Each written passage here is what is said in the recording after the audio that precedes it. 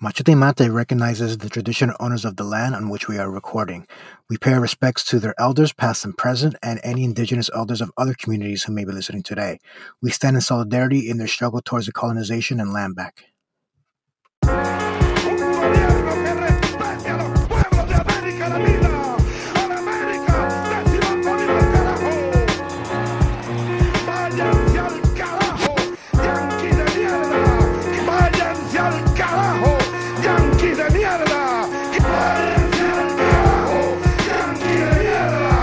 Váyanse al carajo, yanquis de mierda. Buenas, mi gente. Welcome to another episode of Machete y Mate. What is good? My name is Austin G, and I am coming to you from unceded Manahoac land in so-called Virginia.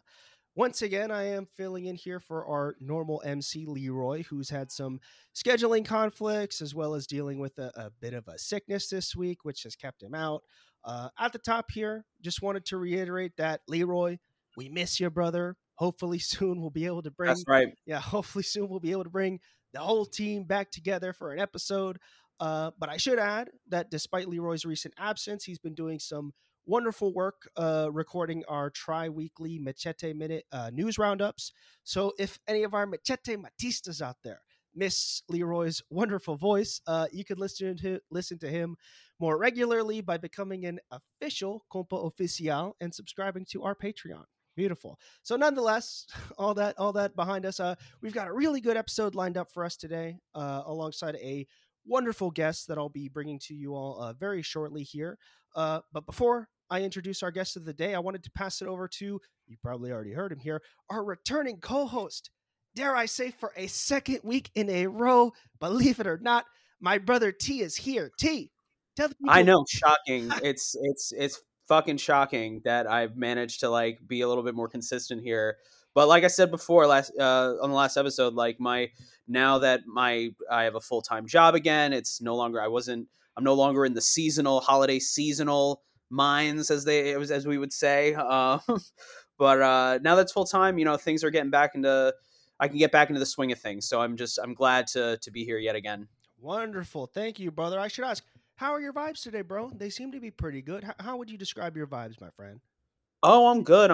It's, I'm off work today. I just kind of, taking care of some, doing the normal day off thing. I'm chilling. Beautiful. We love day offs. Ash Wednesday, right? Oh my goodness. True. That's true. It is Ash Wednesday.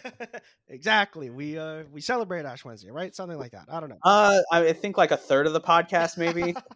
Yeah, good enough. There you go. It's Latin America, baby. We had to plug that in there. Anyways, okay. So seriously, it's good to have you back for a second week in a row. And once again, hopefully, as we begin to get back into our regular routine, we've got an exciting year ahead, which brings me to tonight, or this evening, however, depending on when you're listening to it. Our full episode today, we've got a really good, important interview discussion lined up for all of you listening, as we are welcoming somebody here for the first time with us to help us digest some of the most recent news out of Venezuela.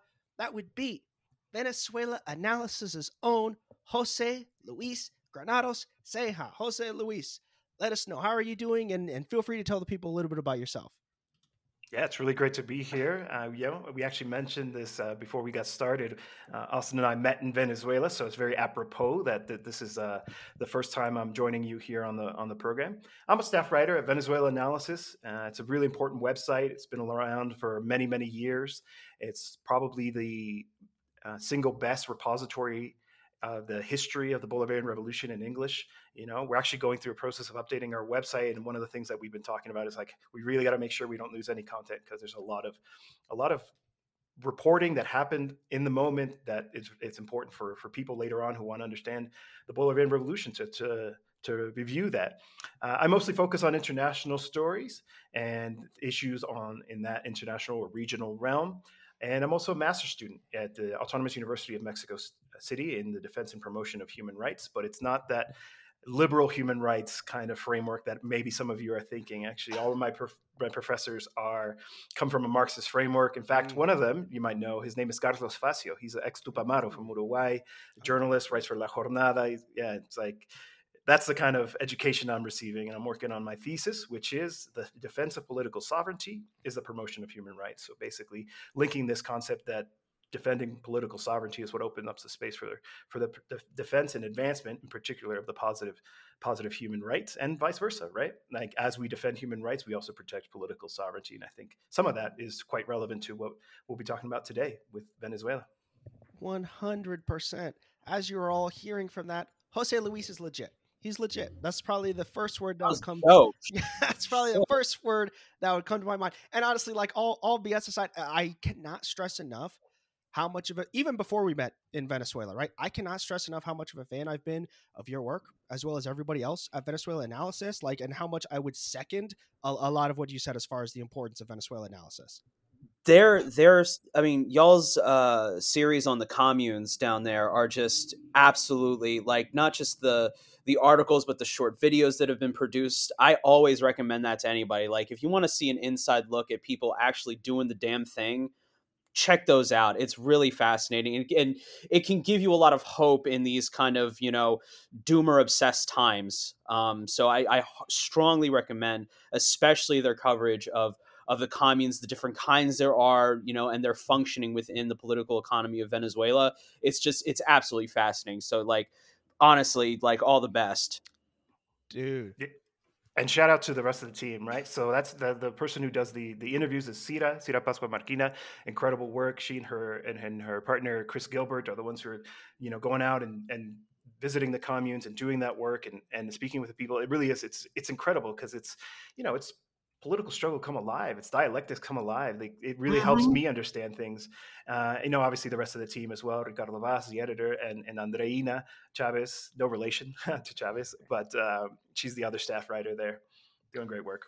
Yo, now I have to obligatorily shout out their book, Venezuela, the President's Struggle. Oh my God, what a good book. But, like, I'll digress there because we could talk about this forever, right? But I will say, I just have to add, I've long considered Venezuela Analysis the gold standard in coverage of Latin American affairs, right? Particularly in Venezuela in this case. So once again, it's very exciting to be able to have you on here, Jose Luis. So without further ado, because we could talk about that forever, I'd love to start our conversation off here with some of the latest developments from the most recent round of talks between the Venezuelan government and the opposition. For some of our longtime Machete Matistas, you've probably heard us discuss the state of the opposition in Venezuela and their ongoing talks with the government being held in Mexico City.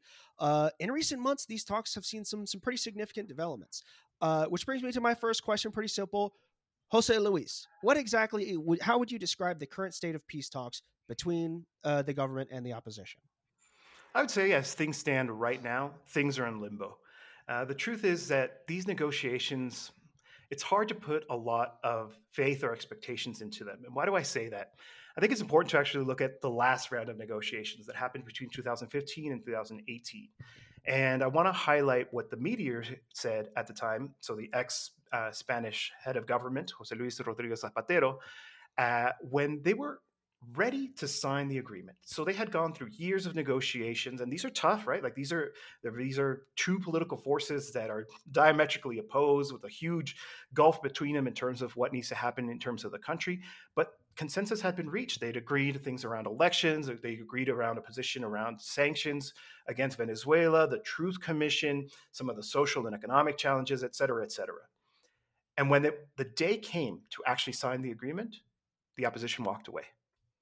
And the thing is like, this isn't some kind of conspiracy, because Zapatero wrote a letter publicly and said, come back to the table. We've reached the agreement. Why aren't you agreeing? And then the opposition spokesperson at the time just kind of gave a lot of platitudes about it being incomplete. But, those are the kinds of things that happen at the negotiating table. When you're publicly in the media answering this call for the mediator to come back, and you're saying things like, well, no, it's because we didn't actually agree. That's because something else is going on. And here is where U.S. imperialism comes in. And this is the problem with the negotiations today, is that, sure, the people sitting across the table from the Maduro government representatives are Venezuelans from the Venezuelan opposition, but they're not really negotiating with them. They're negotiating with Washington. And what happened last time is that Washington, this I don't have any evidence of, but I think we can draw the right conclusions here, said, don't sign that agreement. We have a different plan in store. And what was that plan? Well, we came to see it. It was Guaido. It was the interim government. It was the maximum pressure campaign. It was the coup attempt. And so this is the tough part about the negotiations now. Why are they back at the table? Well, that's because the coup plot failed. Guaido did not secure power. The maximum pressure strategy didn't dislodge Maduro from power. And they are sort of left without any options now. They tried the mercenaries. They've tried conspiracies with other unfriendly governments. I mean, the list goes on, right? I'm sure listeners of this program have heard other shows where we talk about just exactly the links that U.S. imperialism is going to go through. Venezuela is an excellent example of all of those strategies all at the same time. And so now we have these negotiations, and they've been successful in the sense that they reached an agreement. That agreement was signed. It was signed here in Mexico. And basically, they agreed to a $3 billion fund of seized assets. So this isn't free money. This is money that belongs to the Venezuelan people, but is currently sequestered. It is frozen in order to attend to some of the very pressing humanitarian and social needs. And we're talking about like repairing schools, making sure roads are safe, attending to some of the deficits that have emerged as a result of the impact of U.S. sanctions and the economic war against Venezuela. $3 billion. It's a lot of money. I mean, it pales in comparison in terms of how much has been stolen through the U.S. blockade and the oil blockade in particular, right? Like there would be a lot more money coming in that the government could distribute if that wasn't the case. But it's a significant amount of money. But it hasn't been released. Where is this money? And so much to the point that the representative of the Venezuelan government, who is the National Assembly president, Jorge Rodriguez, he said that the talks could basically collapse unless those resources were made available. And he pinned the blame on the opposition. Now, the opposition came back. Gerardo Blay is the spokesperson in this case. And he said, well, it takes time. They're in different jurisdictions. There's different technical and judicial problems that they have to be dealt with individually. Fine. But it sounds like an excuse to me. I think we know the capacities of the U.S. financial system, which is where some of this money is seized. And if they wanted to, they could release it. And they don't. And here's why. I think, again, there's another strategy behind all this, right? What they're hoping for now, because of the other coup plots didn't work, they want to continue to suffocate the Venezuelan government, to continue to keep them in a weakened position because elections are around the corner. And so by not releasing this money, I think eventually it will be, but by making it such a tired process, they're basically trying to take tools away from the government, right? Because let's say the money came out and they started to attend to social needs. The Maduro government would be right to say, hey, if we actually had access to all of the wealth that is generated from the sale of oil, right, that has been denied to us, we'd be able to attend to these humanitarian issues that exist inside the country. It kind of reminds me, and I bring this back a lot, to the strategy of the U.S. in Nicaragua after the Sandinista revolution, which was that just exhaust the population and make them vote out the revolutionary government, right? It's sort of the same logic. So that's why I think what they're trying to do is resist releasing that money in order to keep the situation dire, to make it easier for the opposition to win when elections do come around. And just one final note, there was this extensive report in January from the Wilson Center. And for people who don't know, the Wilson Center is de facto a government think tank, right? It literally operates out of a government building. And they put a lot of emphasis on these talks. That also makes me suspicious, right? Like, why is something that is basically an extension of the U.S. government pushing so much emphasis on this? Because it allows them to say that, hey, we're good faith partners. We want talks to prosper. We know that this is the path out of the quote unquote Venezuela crisis. But I have my doubts. As I said, I think there's a bigger strategy at play here, and we'll see what happens in the coming months in terms of where if this negotiation table continues to exist. But we do know that elections are around the corner, and both the United Socialist Party of Venezuela and the opposition are getting ready for that encounter soon. Oh, my friend, I have so much to say to all of that already. Oh my goodness, I'm loving this. So the first thing I would say is, oh my goodness, so a couple episodes ago, Leroy and I did a kind of like a review of the CELAC summit that happened recently, and I remember there was a comment from Gabriel Boric who says something like, "Oh, I would love to host peace talks in Venezuela," and it's like, dude, stop, right? And something I said on that podcast was, exactly what you just said right here, which is everything that I've seen when I hear a Jorge Rodriguez coming out saying, "Oh, I don't know about the peace talks. The opposition doesn't seem serious," things like that. Everything I've seen tells me exactly what you said, which is the strategy from Washington is no, we're keeping things as is until elections. We need Maduro as weak as possible going into those elections. That is our strategy right now. And it's just stalling, right? I saw a quote from Stalin Gonzalez in the opposition saying something like, yeah, accessing the $3 billion of fund, well, it's kind of hard. What does that even mean? Like, I'm paraphrasing, right? What does that even mean, right? It all speaks to a strategy of stalling, right? So like, and that's, once again, that's the tactics from the United States this entire time during this Maduro government and the end of Chavez, right? Strangle them, right? Do whatever we can to, it's sanction strategy, right? Do whatever we can to make sure that the population tries to vote them out, basically, which, oh my goodness. I don't know, T, if you had any thoughts here before I ask another question. Please go ahead, T. I think, I mean, this is, there's a lot of evidence that the current round of negotiations are in bad faith. Yet again, like last time, there's a lot of evidence. There's no proof yet. We'll know by election time, of course. No doubt what's pressuring pressuring Washington is just the changing tides in the wider region, So they need a win, right? They need a big W and get, the Venezuelan prize would be tremendous for them. It's been a bee in their bonnet for over 2 decades now, right? They need Maduro gone and not a part of this kind of upsurge that's been happening the last few years. So no doubt there's pressure there. What's remarkable to me too, again, almost a theme now, is how far right-wing elements in a country, supposedly so nationalistic and they love their countries, are willing to sabotage the economies of their own countries. It's true of Venezuela as it is of the United States, as it is of Argentina, anywhere. They're willing to just tolerate all kinds of pain and suffering if it can cynically aid their quest for control of the state. Dude, oh my goodness. That now I have to say another thing, and then I will pivot back to you in a moment here, Jose Luis. Oh my goodness. That is another point that I always try to drive home, right? It kind of frustrates me when I see this narrative of like the right wing in Latin America or like Bolsonaro or whatever. Oh, you see, he's like a hardcore Brazilian nationalist. No. Bolsonaro and the right wing in Latin America, their policy is not Brazil first or Venezuela first. It's Washington first. That's their policy, right? Their policy is, okay, how can we cater to Washington, right? How can we do whatever the United States is telling us to do? And that's not an authentic nationalism. Yeah, go ahead, Jose Luis.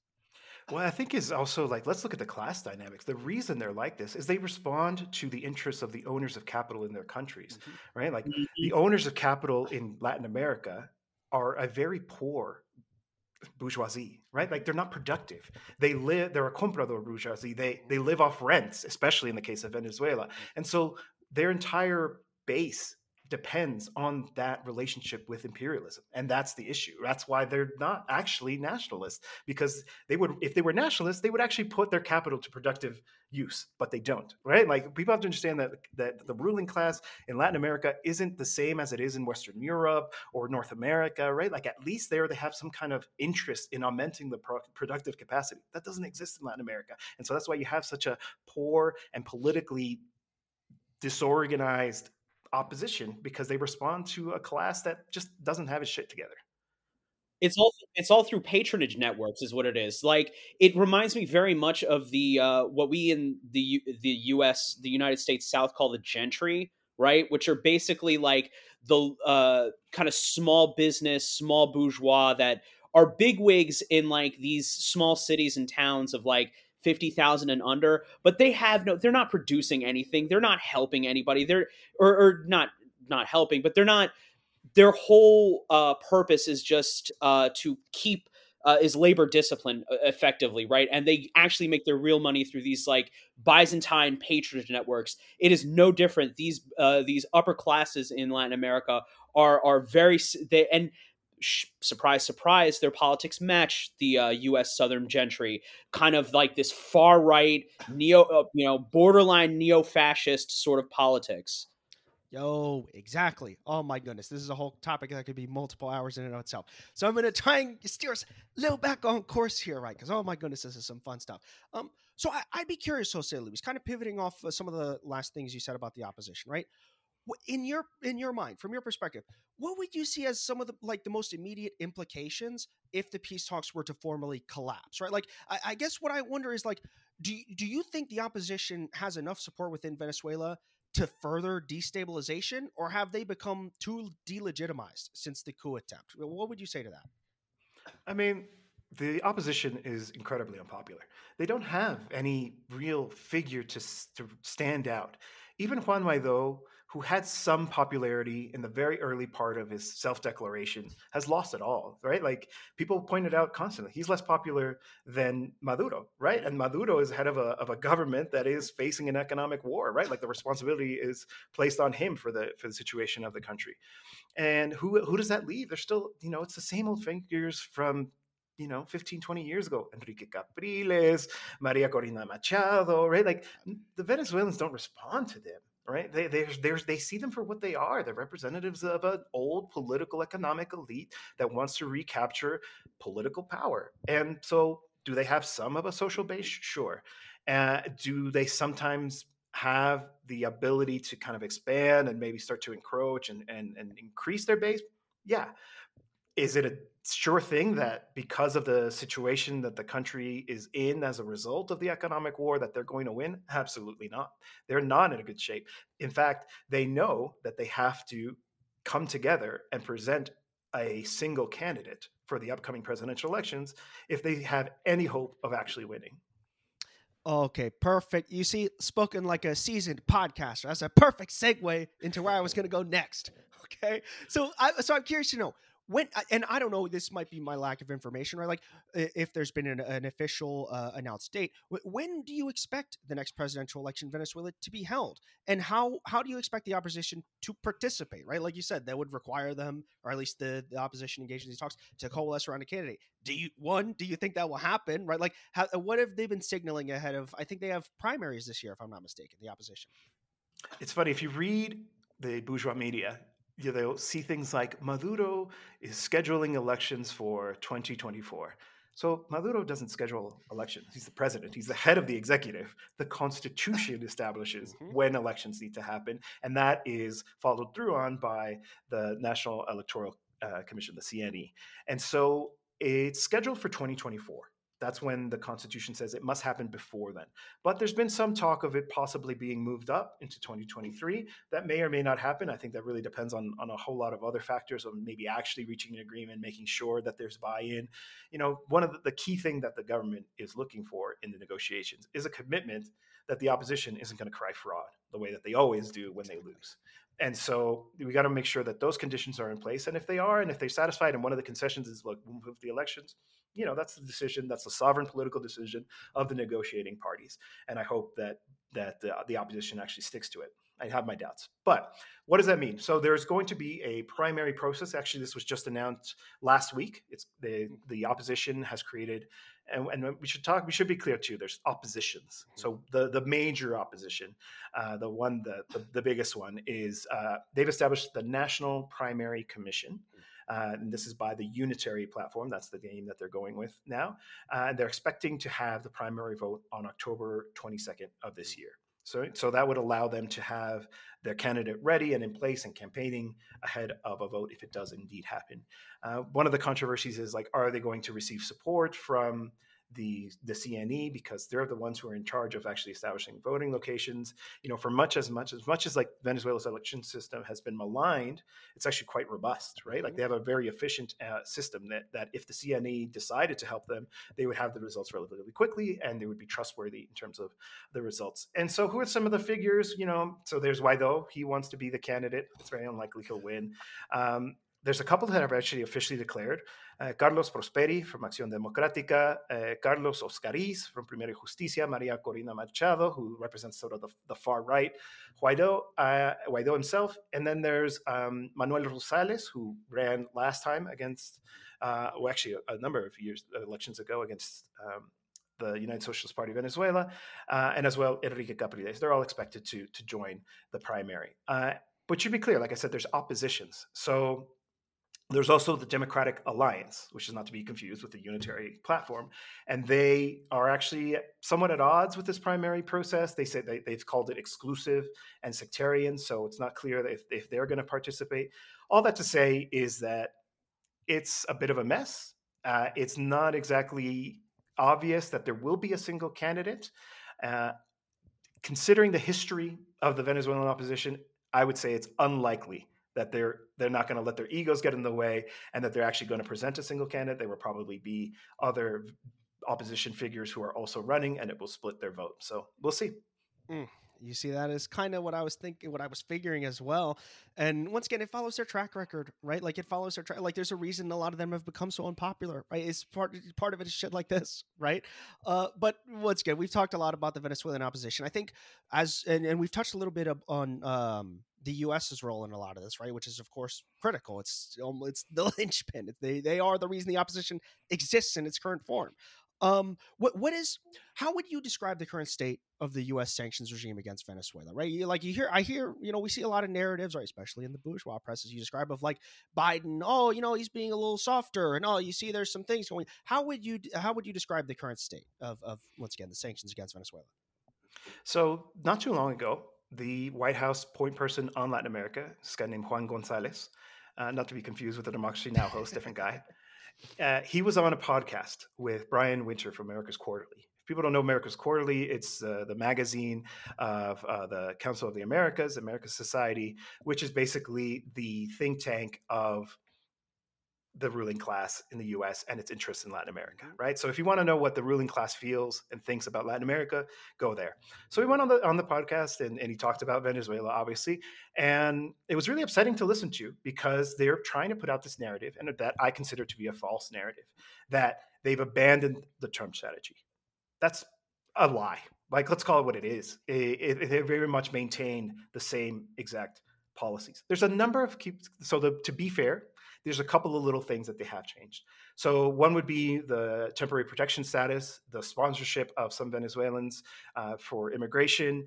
They claim that they've eliminated restrictions on humanitarian aid. We've heard that before. So, and not to forget what happened with that concert that they held on the border, where they used the pretext, the excuse of aid to try to invade the country, right? So, but other than that, nothing has really changed, right? The blockade is still in place. The sanctions are still in place. There's the lack of recognition of Maduro's legitimacy, which is now, undisputed in the region. Yet they maintain Juan Guaidó isn't even called the interim president anymore by his own allies, but they still, refuse to climb down from that position. So, but there is one thing that I think is worth analyzing, which is the sanctions waivers. So I don't know if your listeners know this, but there's this office that's part of the Department of the Treasury. It's called the U.S. Office of Foreign Assets Control, which is such a hilarious name to me.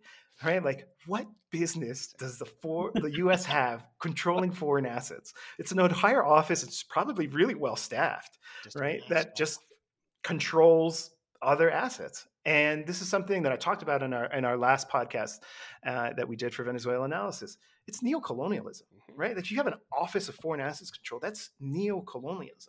The imposition of U.S. sanctions is a manifestation of extraterritorial policies on resources that belong to another sovereign state. They are trying to control it for geopolitical reasons. Now, these sanction waivers, what do they actually do? They basically allow a couple of hand-picked firms, right, that already have some presence in the country to continue to now be able to export some oil and have it arrive in the United States. So chiefly Chevron, but there's also Eni and Repsol in Europe that are also receive some sanctions waivers. But it's very important to say these are not sanctions relief.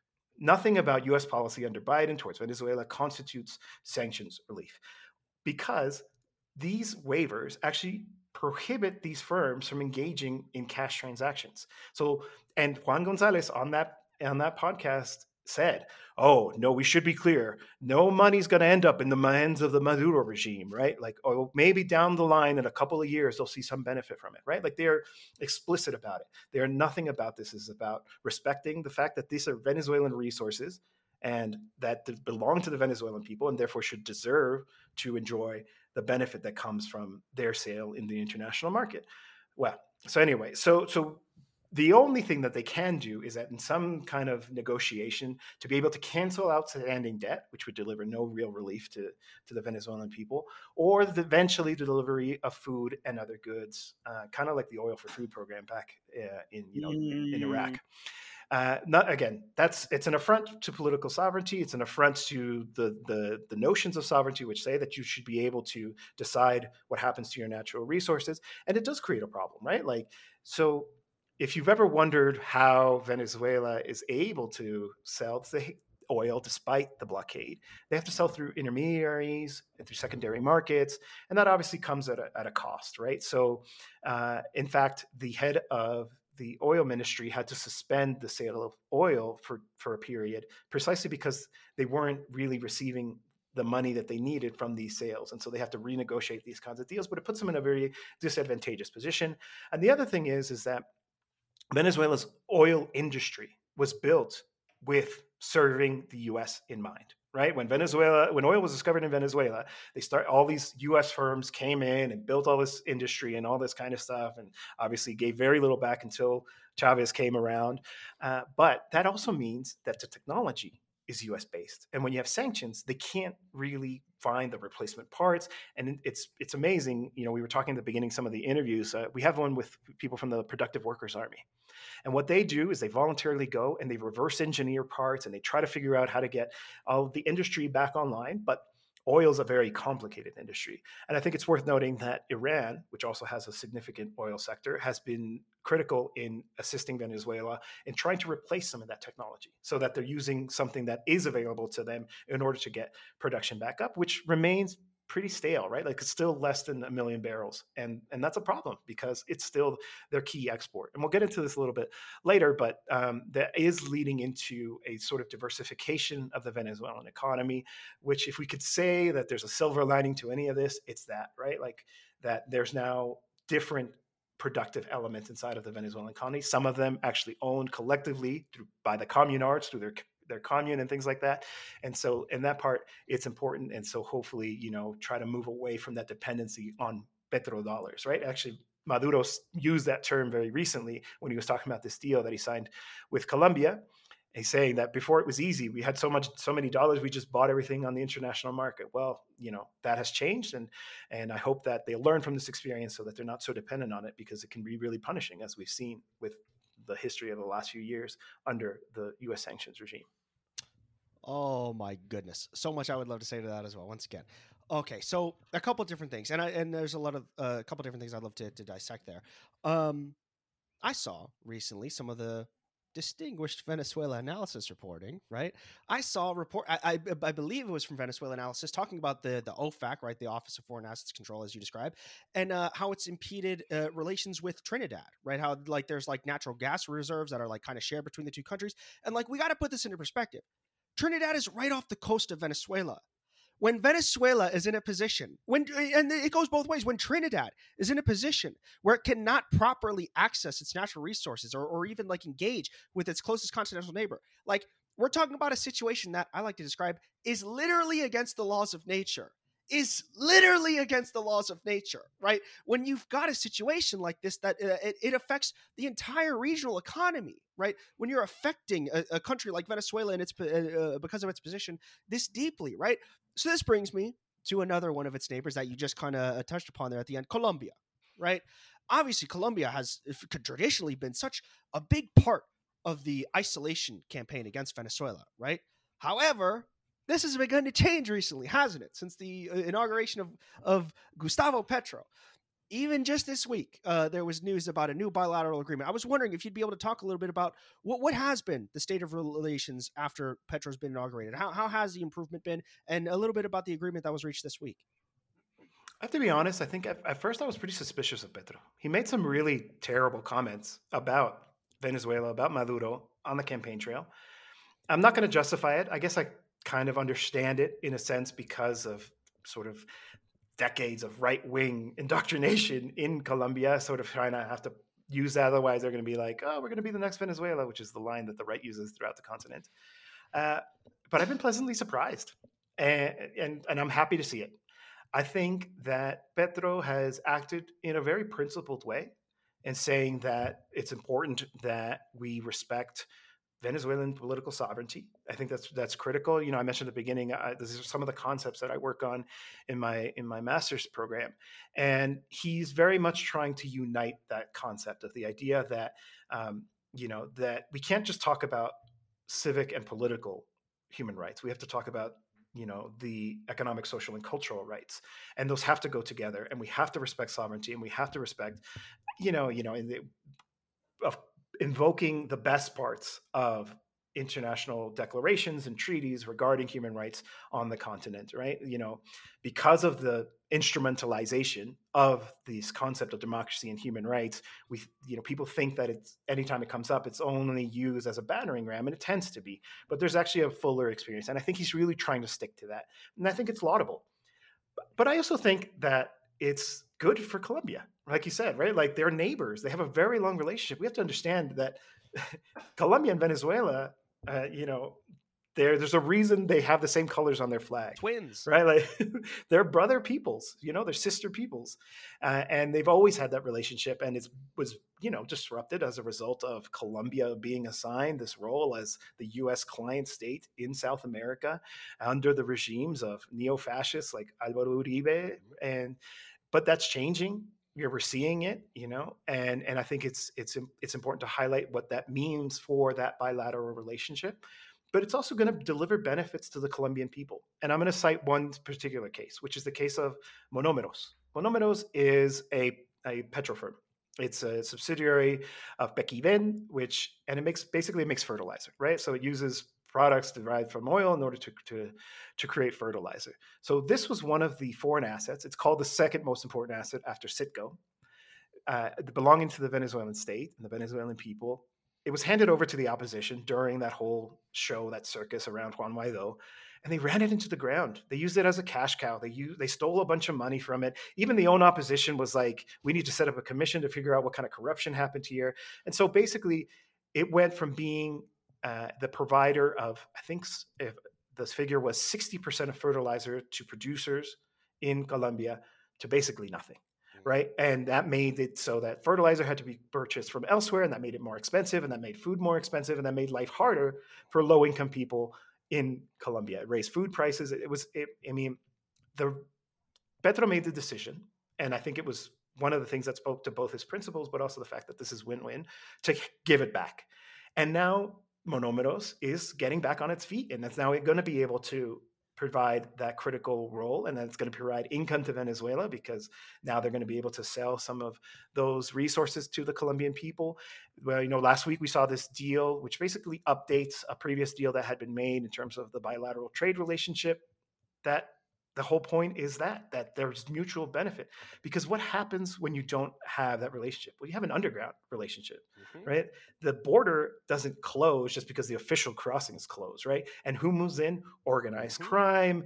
We're talking paramilitary groups, and that is also a very big risk to the people who have to cross that border, right? Like, we literally have cases of, Venezuelan children who study in Colombian schools and vice versa. And all of that stuff had to pass through this underground network, and that's dangerous, and it's bad for people on both sides of the border. So the idea is to create a shared prosperity. But we should be careful, because there are also business interests there that want to take advantage of this opening, right? That suddenly there's a lot of business opportunities available in this region, and we have to make sure we don't replicate mistakes of the past and create conditions where there's a concentration of wealth and rising inequality, which is a danger.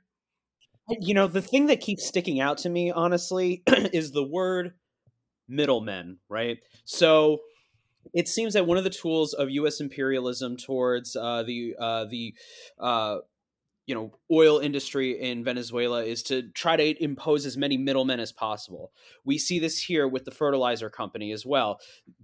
But when you added these middlemen, they could all skim a little bit as they pass it on. And so the only people that win are those middlemen. And of course, the United States, the Venezuelan people don't win. They don't see the kind of return on investment that they're looking for. And the Colombian people don't win, because they're now purchasing price gouge stuff, inflated stuff. But middlemen seems to be is such an important thing, and it goes to show you, like, kind of circling back to the sanctions regime a little bit here, that this is more about the United States and the West stabilizing their own energy costs, right? They're not doing this out of the goodness of their heart, as you mentioned, right? So before, the middleman was fine. Before, middleman was a sign that, oh, these countries are working according to the rules of the market. They're following the rules, right?